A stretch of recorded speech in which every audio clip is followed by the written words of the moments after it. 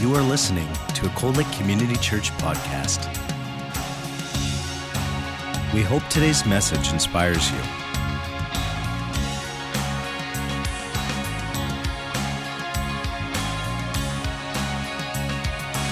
Cold Lake Community Church, a place where families connect.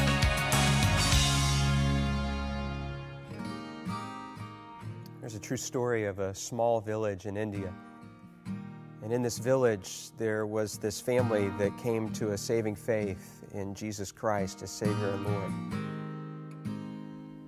This agitated the village so much, and everybody became so upset that an angry mob gathered and shoved them into the public square. The village chief confronted them, and he said to the man, "If you and your family will not recant your faith, you all will surely die." The man didn't know what to say or what to do. And so the only thing that came to mind for him were the words of a song that he himself had composed when he had first surrendered his life to God. And so he began to sing, "I have decided to follow Jesus. No turning back, no turning back." And with that, horrifically, his children were killed. I have decided to follow Jesus. I have decided to follow Jesus. I have decided to follow Jesus. No turning back, no turning back.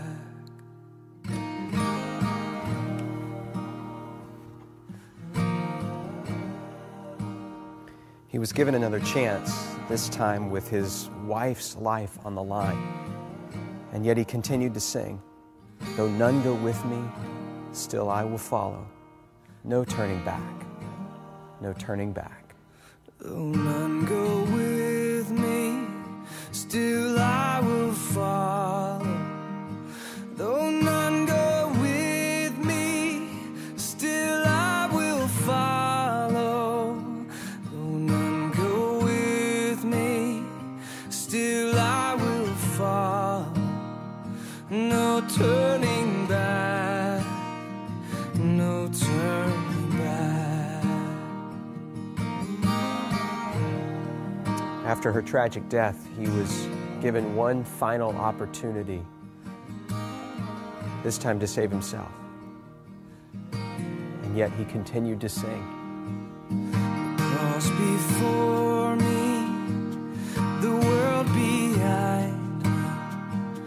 The cross before me, the world behind me. The cross before me, the world behind me. No turning back, no turning back.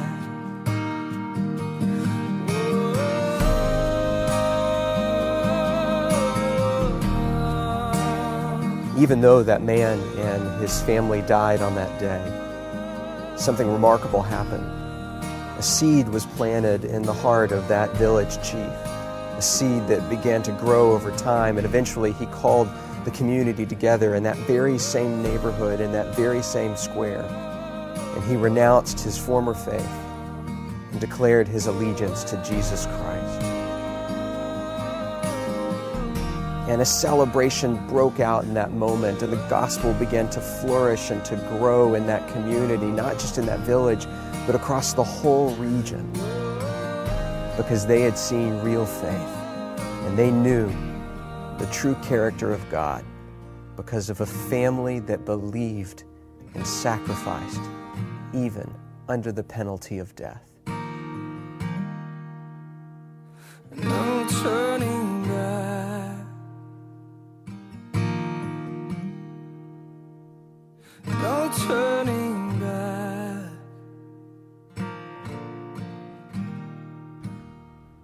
Well, there is a cost to following Jesus. That day that you guys chose to give your life to the Lord. I know some of you in this room may not be a believer, but most of you will be. Do you remember the day that you gave your heart to the Lord? Wasn't it a good day? I know for me, it was months and months of anticipation because I'd been attending a church for about 6 months, going to this youth group, and I so badly wanted to surrender. You know when the Holy Spirit is just gnawing on you and you just feel like you have to respond? I had that for about 6 months while I continued to push back.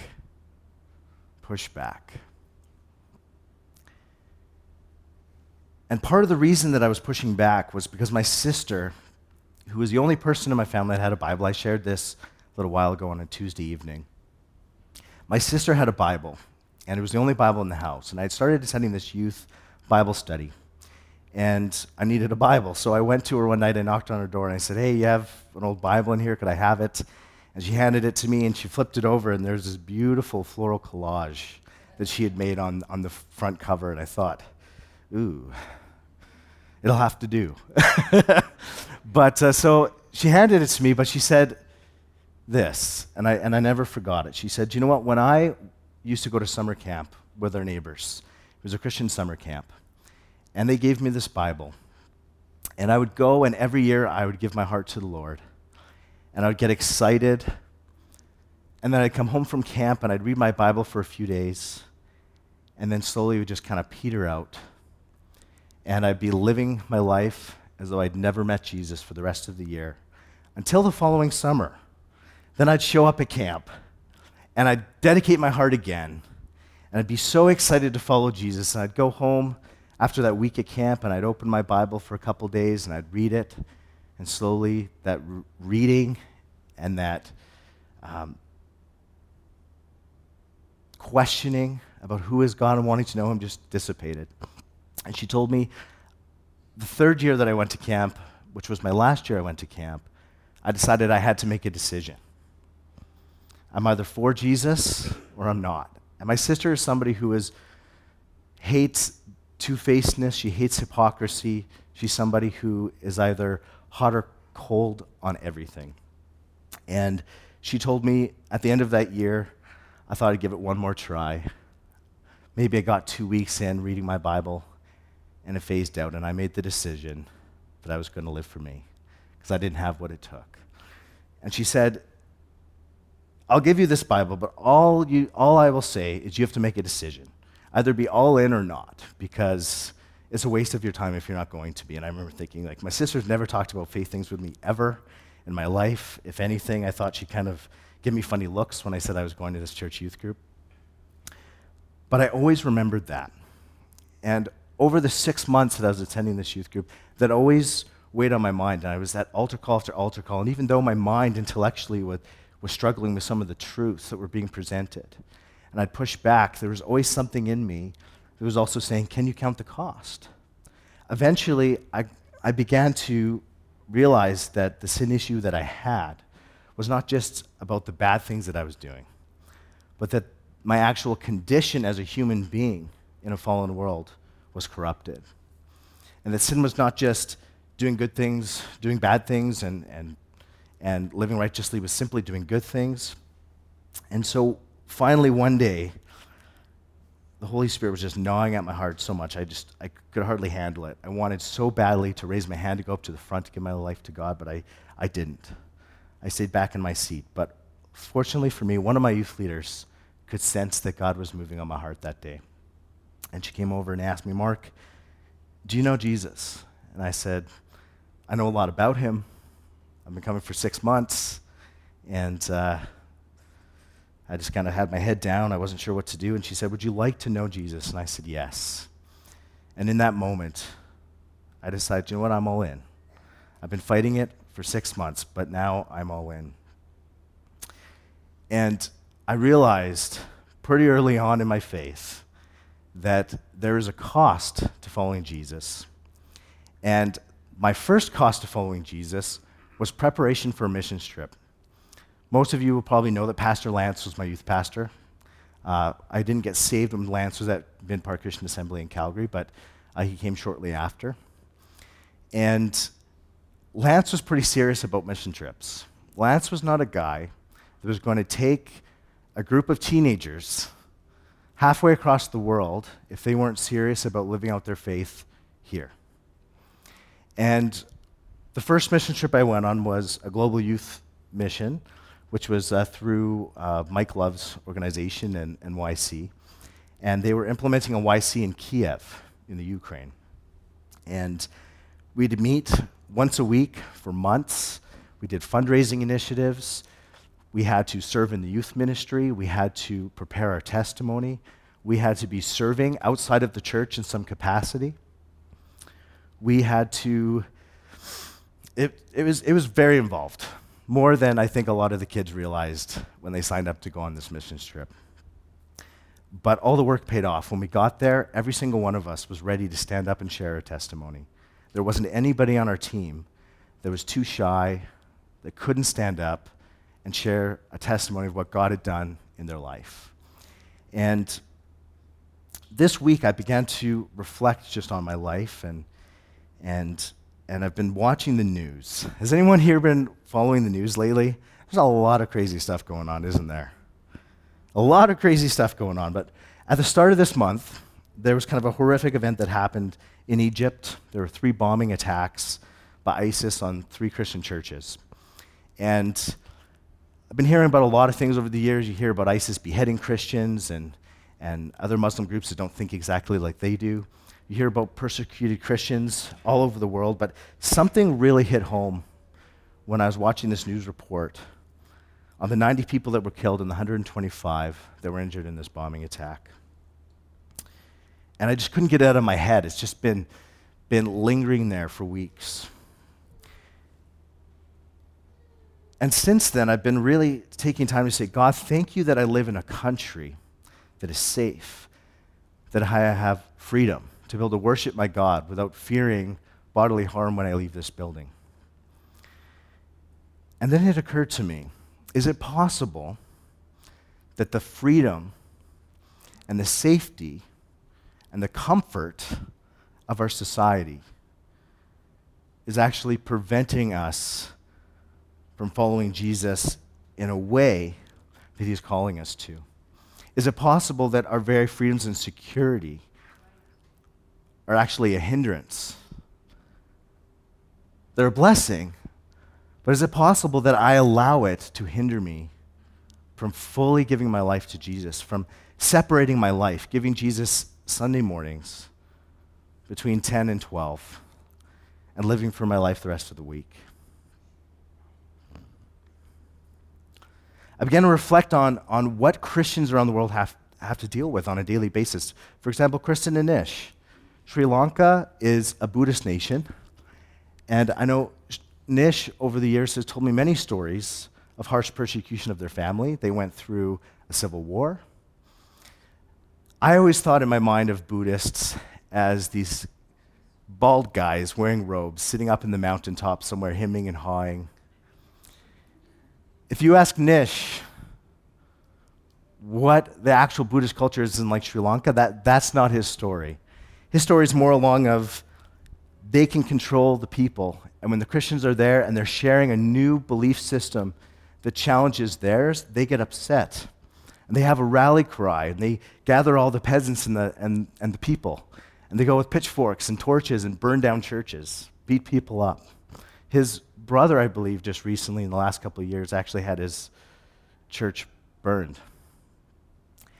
And the persecution that people feel around the world is real. It's a real thing. And when I began to reflect on my own persecution, sometimes I think, is it even really persecution?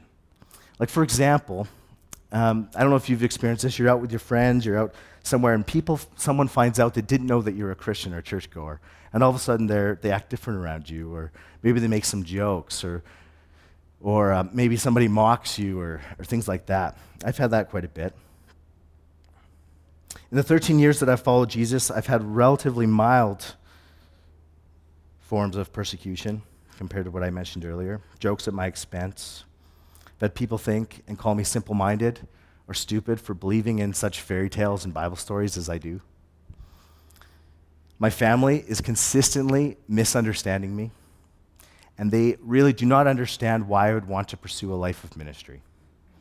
They do not understand it. My mom was so excited when I did youth ministry at this church for like 3.5, almost 4 years. And when I left and got a job elsewhere, my mom called me and said, "I'm so happy that you finally got a real job." My mom has no idea what ministry is or what I do or what youth ministry was, and I have no idea what people think when they ask her what's Mark doing, because I have no idea what the heck she says. But in comparison, the persecution that we feel in our society really is quite mild. It's quite in comparison. But I'd be curious to know, of the people that are sitting in this room, when you gave your heart to the Lord, was the cost of following Jesus forefront on your mind? When the gospel was presented to you, was it presented in such a way in which you knew that you were giving up your whole life to follow Jesus? Or is it just something else that you're adding in to make your life better? Did you expect to drop everything you're doing, your will, your hopes, your dreams, your desires to follow Jesus? Or is Jesus more of something that makes your life better than you expect him to follow you around while you do what you do and hope that he blesses it? The scripture says that blessed are those who are persecuted for righteousness' sake, for the kingdom of heaven is theirs. The New Living Translation puts it this way: blessed are those who are persecuted because they live for God.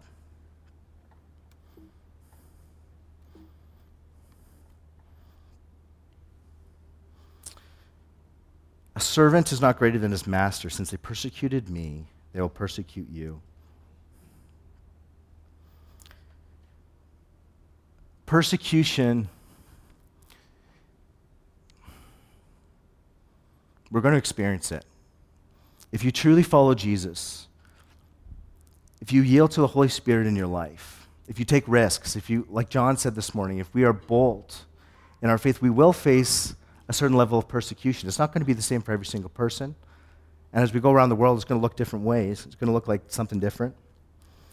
But in the end, we all must know that to obey Jesus and to follow him with everything and to share the gospel is going to require a cost.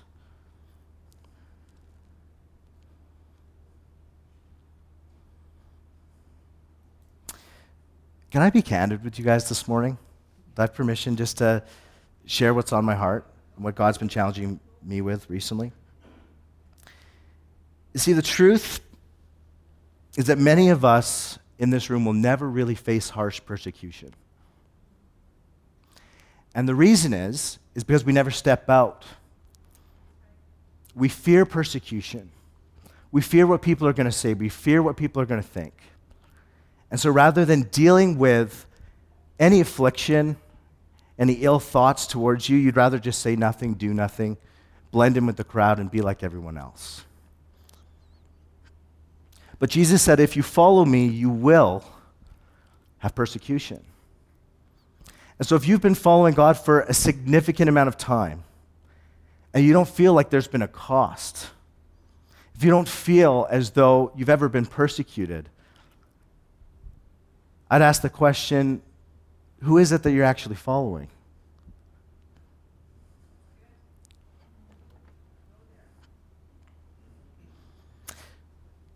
Lately, I've been wondering if there's a lot of Christian people out there that call themselves Christians that are walking around with a false sense of security. A few months back, I was in Calgary, and I was talking to a friend who I used to go to youth group with, who in her adult life has basically denied Jesus. She's never gone to church. She doesn't worship God. She never reads her Bible. She lives a completely secularized life. I talk about some of the decisions that I've made with my wife, and she thinks some of them are silly. Really, they're just commands that Jesus has given us. But she still thinks that her eternal salvation is secure. Like, she thinks that she's going to heaven, that she is a Christian. And I began to reflect on that. Are there people that are walking around that have said a prayer, a half-hearted prayer one time in their life, or maybe were sprinkled with some water as a baby, that think that they got their eternity sealed, that are going to be sorely disappointed one day.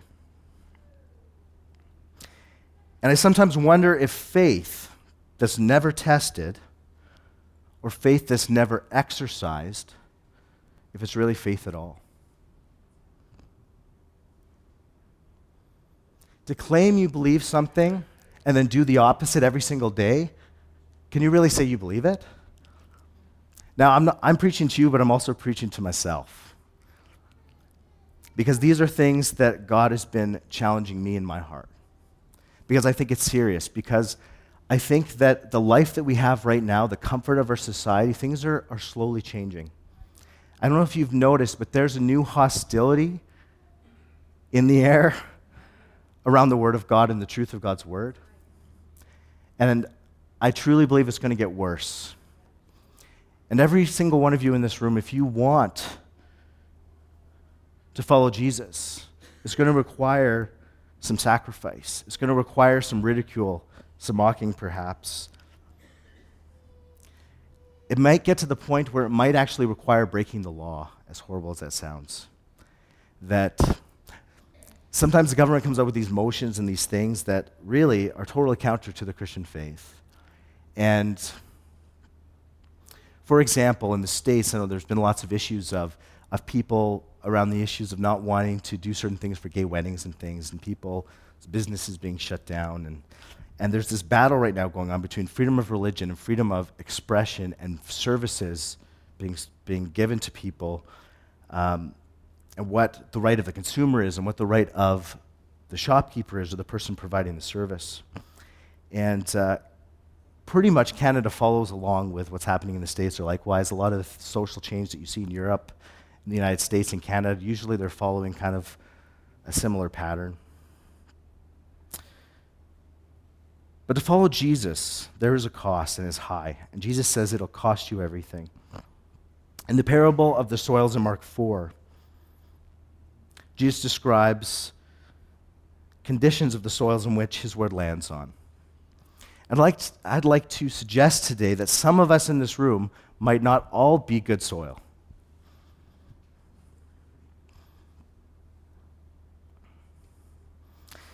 The Bible here talks about rocky ground, a person that hears the word and immediately receives it with joy, like many people do when they receive Jesus for the first time. However, they have no firm root, and the affliction and persecution, when it comes, they immediately deny Jesus and they fall away. Who's seen that? Who's been that? I'll leave my hand up. Maybe for the whole service. No. Matthew 5:11 says, God blesses you when you are mocked, persecuted, lied about, because you are my followers. Be happy about it. Be glad, for the great reward awaits for you in heaven. Remember, the ancient prophets were persecuted too. When's the last time you heard that scripture in a call to salvation?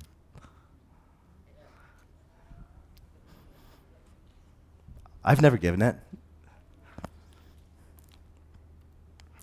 But I wonder if maybe I should be. Luke 14:25-30. Now large crowds were going along with him, and he turned and said to one of them, if anyone comes to me and does not hate his own father, mother, wife, children, and brothers and sisters, yes, even his own life, he cannot be my disciple.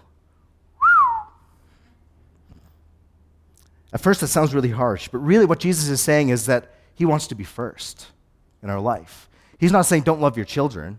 He's not saying don't love your wife. He's saying if you love them more than me, you can't be my disciple. If you love your life as it is more than me, then you can't be my disciple.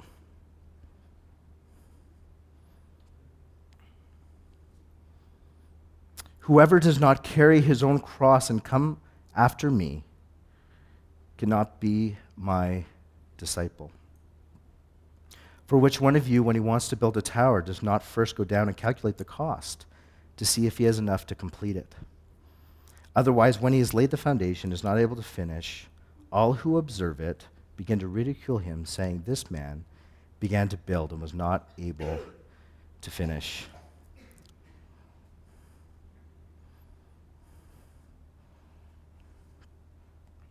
What's interesting about building a building and not being able to finish it is it's right in the public eye all the time. Every time you drive by it, you think, oh, there's that house that they ran out of money. Or there's that building that they ran out of money. But if we don't count the cost, and when affliction and persecution comes, rather than standing up to it and standing firm and reaching for Jesus, we choose to melt away. We choose to back off. People may not know, because chances are you're not going to be coming here every single week. You maybe won't be the eyesore that unfinished building is. But your heart is unfinished. And I know God's heart must just ache when he sees people that are this close. They've heard the gospel. And they say, yes, God, I want it. And they fall away. And they fall away. These seem like harsh words. But really in life, if you're going to do anything, isn't it worth making sure that you can complete it? When you got married to your spouse, did you not want to make sure that they were in it for the long haul?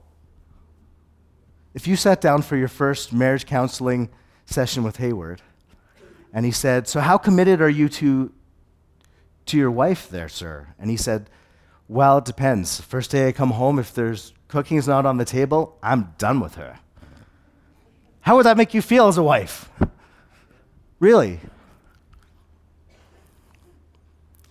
But then why is it that when we have expectations of what God should do in our life, and those expectations don't get met, that sometimes we think, God,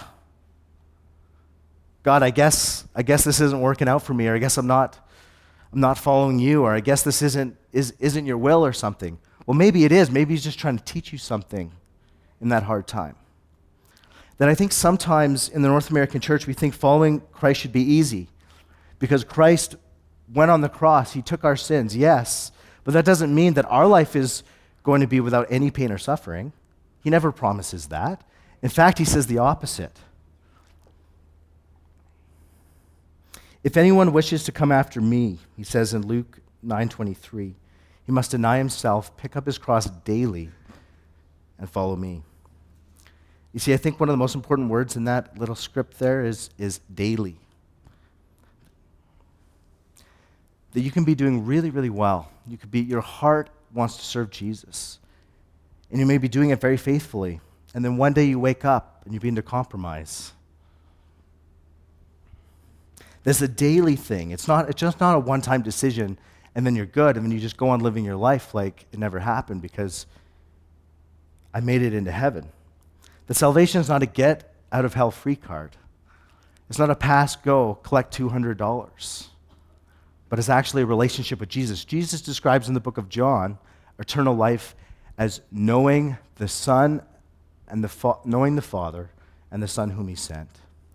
That eternal life is eternity with Jesus, walking in relationship with him, understanding his love for you, and worshiping him forever.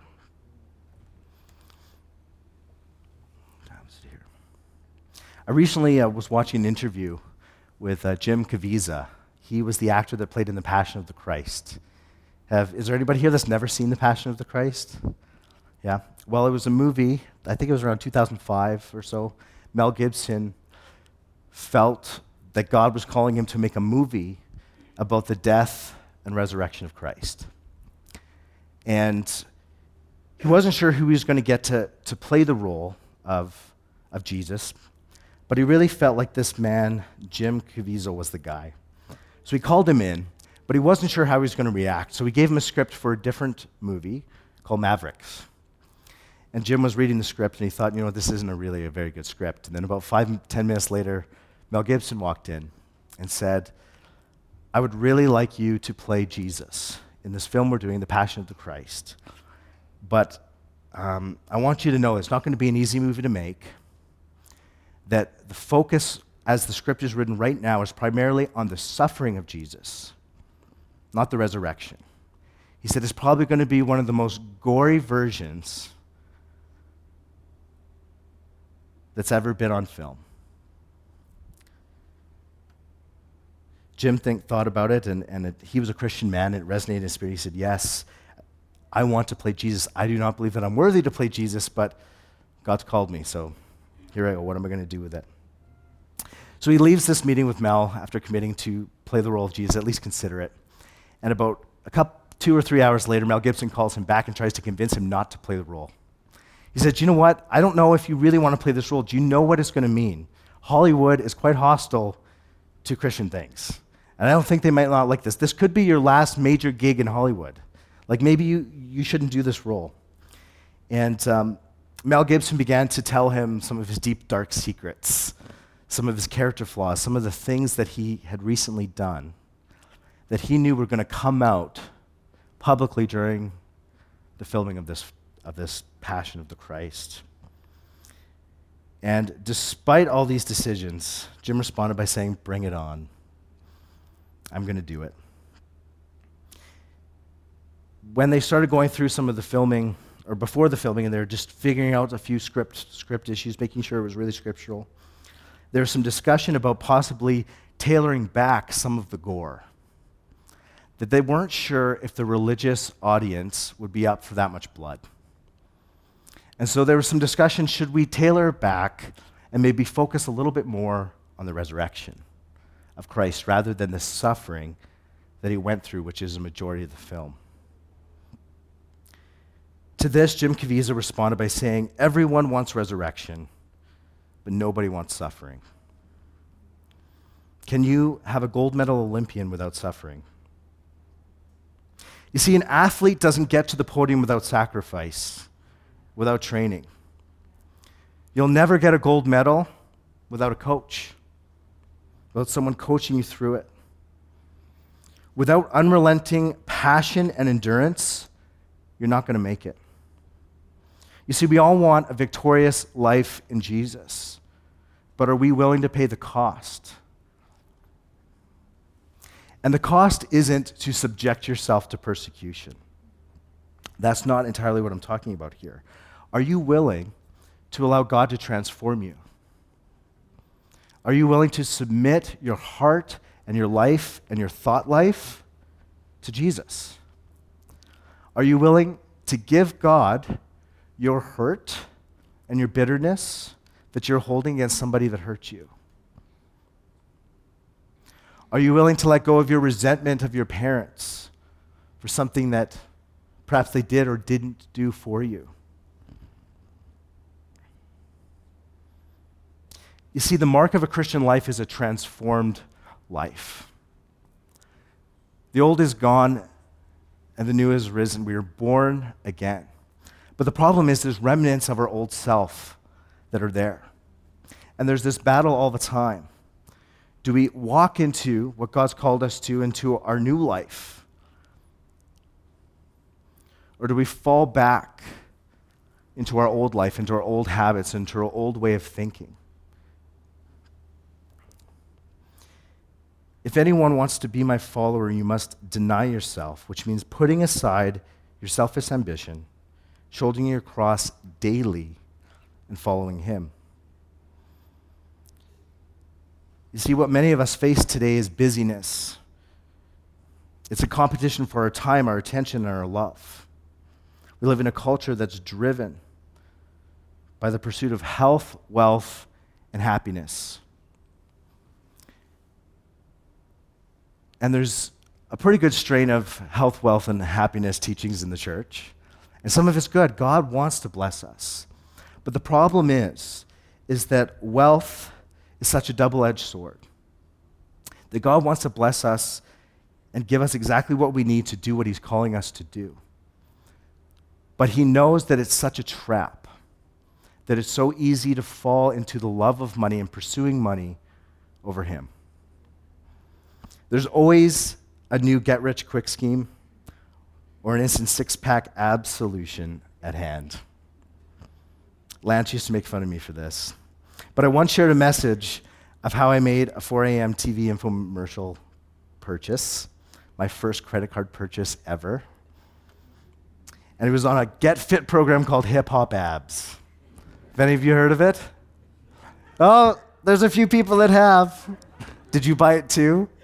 Oh, I am alone. Well, as you can tell, it's completely transformed my body.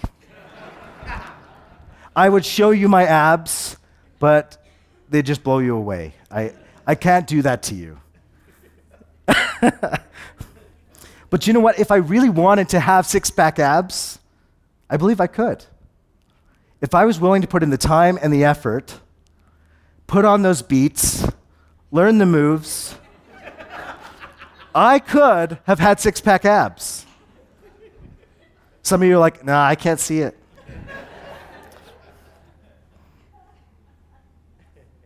But you see, our spiritual life isn't much different. If we don't give God our time, if we don't give him permission to work in our lives, if we're not willing to sacrifice to experience some short-term pain for the long-term glory, like that song we sang just this morning, to bear a cross, how did it go? It was just one verse that Sammy sang once there, about to bear the cross for something about the crown. Is Sam in here?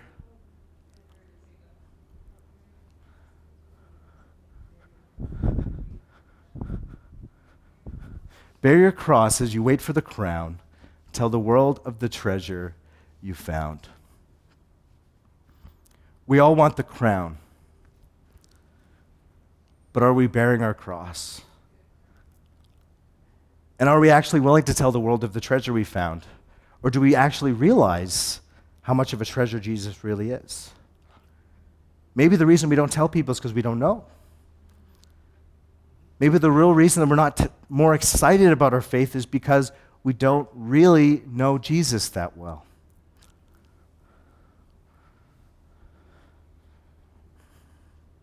If somebody had told me that there was buried treasure in my backyard, I would tell you that if I actually thought it was a credible source, every square inch of my backyard would be dug up. I may have only had a little plastic sand toy of my daughter's, but it would have been dug up. And I asked myself, do I have that same dedication in learning about who Jesus is and his will for my life and learning his heart for me? I can say sometimes I do. I feel pretty passionate. And other days I don't. Other days I'd rather watch Netflix for 3 hours. And at the end of 3 hours, I say, yeah, Rhea, just one more episode. And then 2 more hours go by and it's midnight. And I'm like, gosh, I better get to bed. A few more episodes later, it's 4 a.m. I can hardly keep my eyes open. And I'm like, oh my goodness, I need to go to bed. And then Sophia is already up. And now, I don't know if you guys know, I've been home with Sophia for the last few months, so it's not good. When you stay up all night and then you have to take care of her all day, it's like you just feel like a piece of meat. You can hardly get up the next day. But I still do. I still do. You see, if I'd planned to read my Bible, get up at 5 a.m. and read my Bible, but I'd stay up watching Netflix till 4, chances are I'd probably sleep in. I probably wouldn't get to my Bible reading time. But Sophia, she starts crying in the other room. I'm up. I'm there. And I think what God is teaching me through having a child and being home with her is that no matter the amount of discomfort that I'm in, she comes first. When she's crying, when she's hurt, I jump up, I'm gone. And I think, do I have that same level of anticipation and desire and get up and go to serve Jesus? When I feel called to pray for someone, do I step out? Am I willing to look like a goof if God doesn't step up and heal somebody?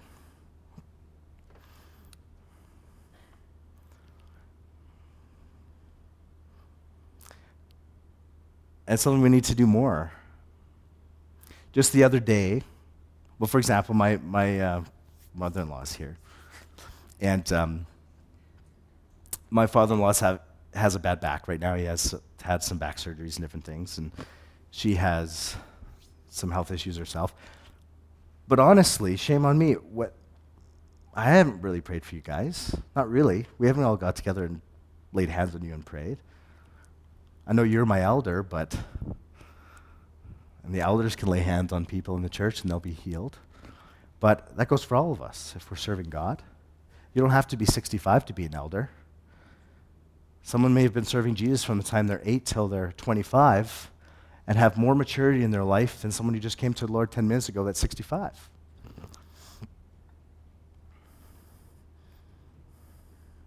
But the trap of money is real, and it's one that I think in our culture that we need to keep our eyes open for. And I know it's one that I fall into often.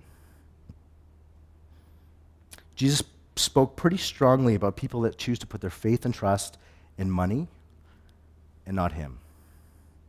In fact, Jesus said that it's easier for a camel to go through the eye of a needle than it is for a rich man to get into heaven. He also said that no one can serve two masters. Either you hate one and love the other, or you'll be devoted to one and despise the other. But you cannot serve both God and money. Luke 16:13. You see, these words should make us look up and pay attention.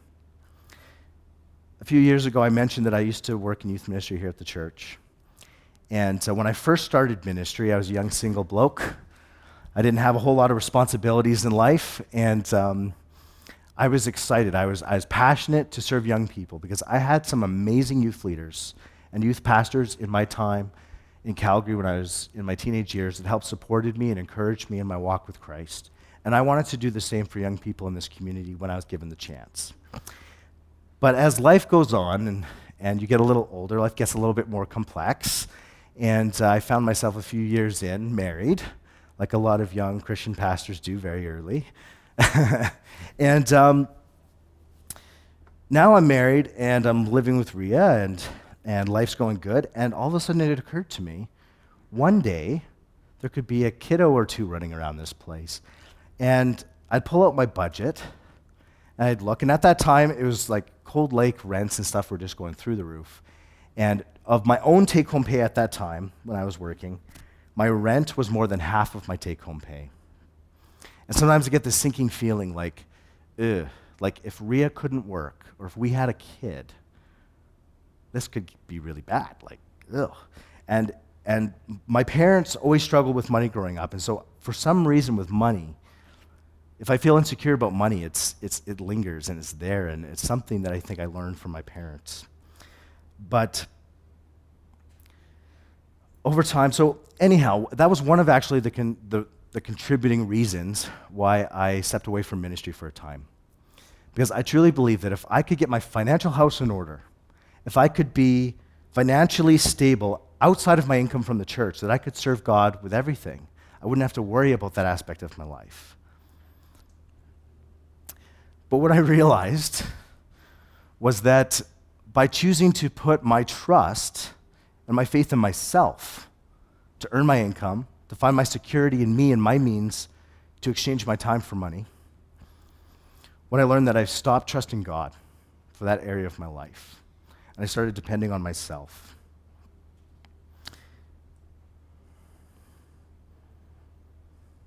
You see, during this time of my life, I can honestly say that I wasn't seeking God with everything, that I wasn't seeking God as first place in my life.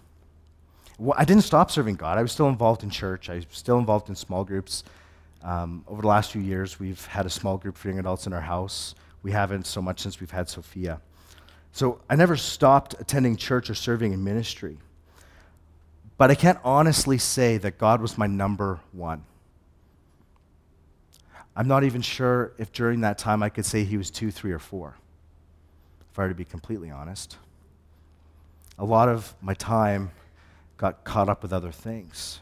Not that I wasn't well-intentioned, but sometimes just life gets in the way, you know?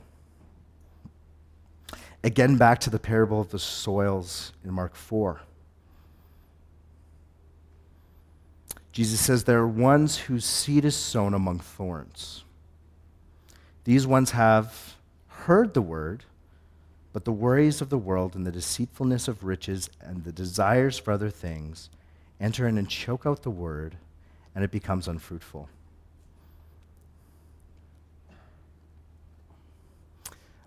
A mark of the Christian life is bearing fruit. Jesus said, if you are my followers and you abide in me, you will bear fruit. Much fruit that will last. Lasting fruit is fruit that has eternal significance. Things that will live on for eternity. When Jesus first started his ministry, he walked along the Sea of Galilee and called out to some Galilean fishermen and said, follow me, I will make you fishers of men. Jesus then modeled discipleship for us.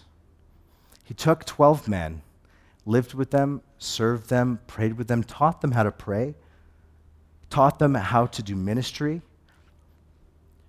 led them, then gave authority to them to go out and minister in his name.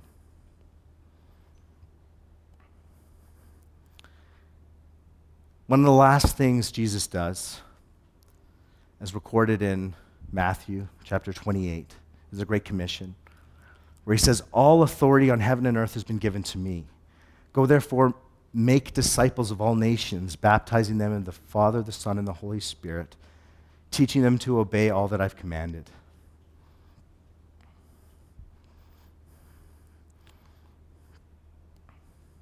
You see, discipleship is such a big part of the Christian walk.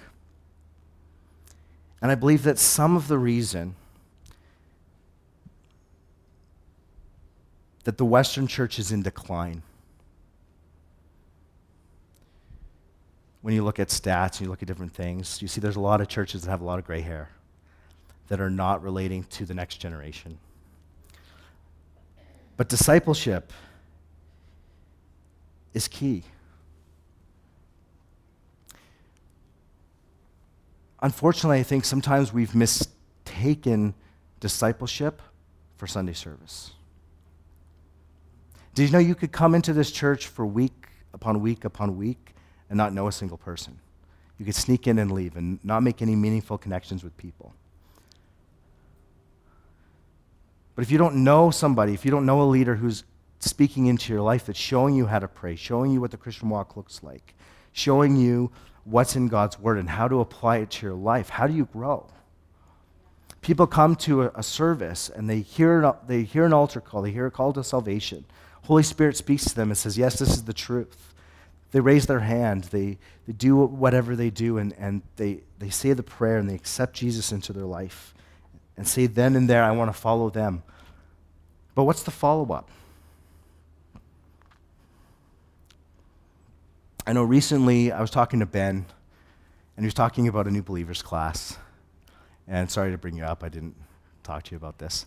But, and he was saying, he said he's bought course material. He's looked at all these different things about, of could this be a new believers class that could be effective here in our church? Could this be a new believers class? But he's having trouble finding something. And I mentioned this a little while ago on a Tuesday night when I was speaking at Troy's His Voice.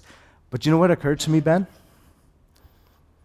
What if God isn't calling us, or even you, to host a newcomers class, but God is calling us to be the new believers class to the person that we just led to the Lord? Why isn't it that each one of us is the new believers class? That when someone gets led to the Lord, one of us partners with them and says, hey kiddo, follow me. I'll show you the way. I'll show you the way to following Jesus. And I'll teach you what's in the Word. I'll show you what you need to know. I'll show you what's relevant and how to apply it to your life.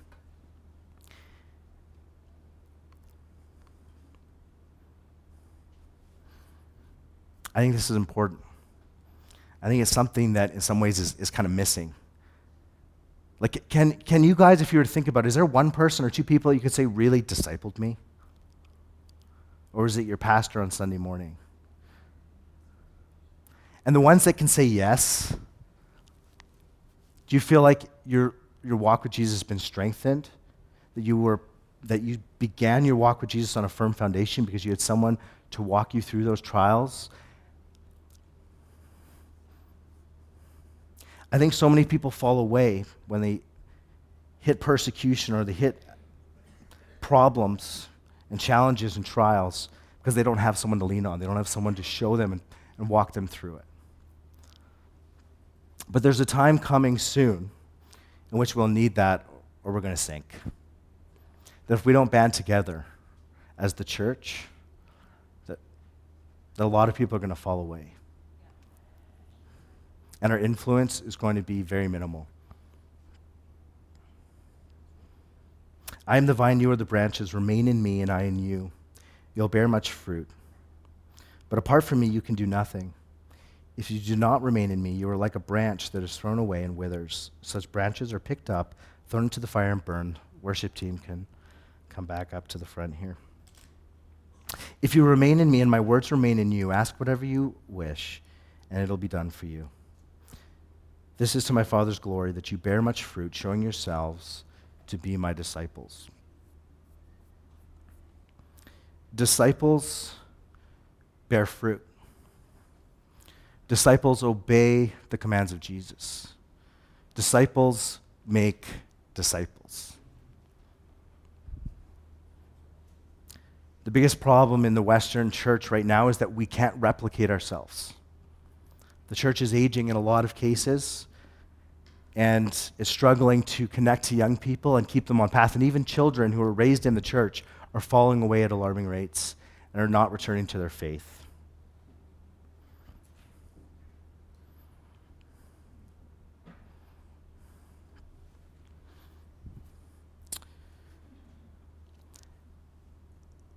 To finish off here tonight, it's not like you can always come up for prayer, but I don't believe that God is necessarily wanting you to respond right now.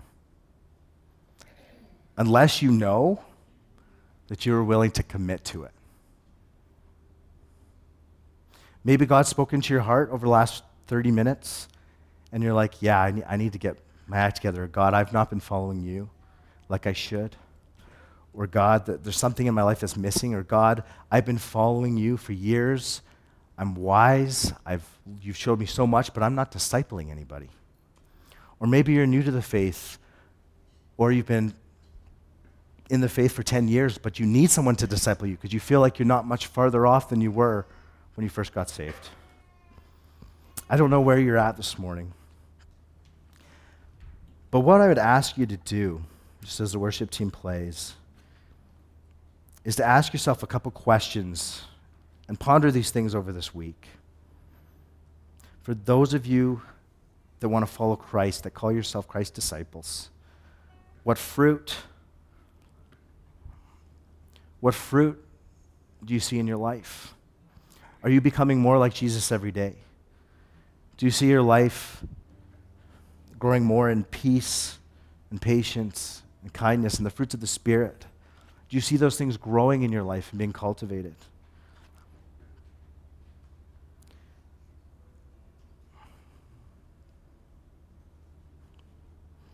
So one, what fruit is evident in your life? And two, what is hindering you from fully surrendering your life to Christ? Is it your time management? Are you a Netflix binge watcher like I am? Is it that you were just never that fully committed to begin with? That you're willing to commit 2 hours a Sunday and maybe a Bible study in the week? But you really don't want your life turned upside down. You really don't want to be inconvenienced that much.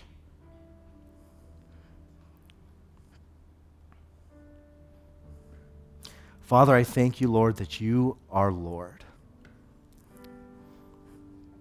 And God, forgive me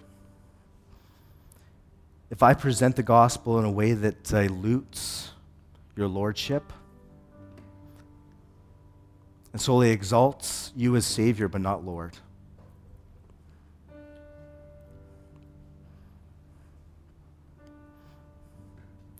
Father, you call us. You call us to so much more than what we're experiencing now. God, thank you that you love us to the point that you would die, Jesus, for us. And God, I just pray, Lord, that you would show us where our faults and our weaknesses are this week, Father God. Jesus, would you show us what areas of our life, God, you want to grow and cultivate. Holy Spirit, would you guide us this week in showing us what's hindering us from fully surrendering our life to you? And Holy Spirit, would you empower us to stand boldly in your truth and your word and to step out? But God, not to do it alone. Lord, would you show us who in this body, who in the wider community that are our brothers in Christ and sisters in Christ, God, who we can connect with, to walk in relationship with, Father God, to strengthen our bond with you and with each other. Lord, if we are not discipling anyone right now, Father, would you show us someone you'd like us to disciple, share the gospel with? God, would you give us a newfound boldness to speak up when we feel a heart fluttering, knowing that we need to do something, but fear creeps in. Lord, your word says over and over and over, do not fear. Do not be afraid. In this life you will have trials and sorrows. But take heart, for I have overcome the world. Lord, may we continue to trust you and grow in love for you this week. And Father, I thank you and I praise you. In Jesus' name, amen.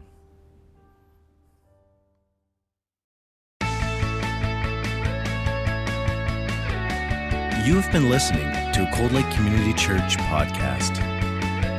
We hope that you've been blessed by this teaching from Cold Lake Community Church. Thank you for your continued support of this ministry. Cold Lake Community Church, a place where families connect.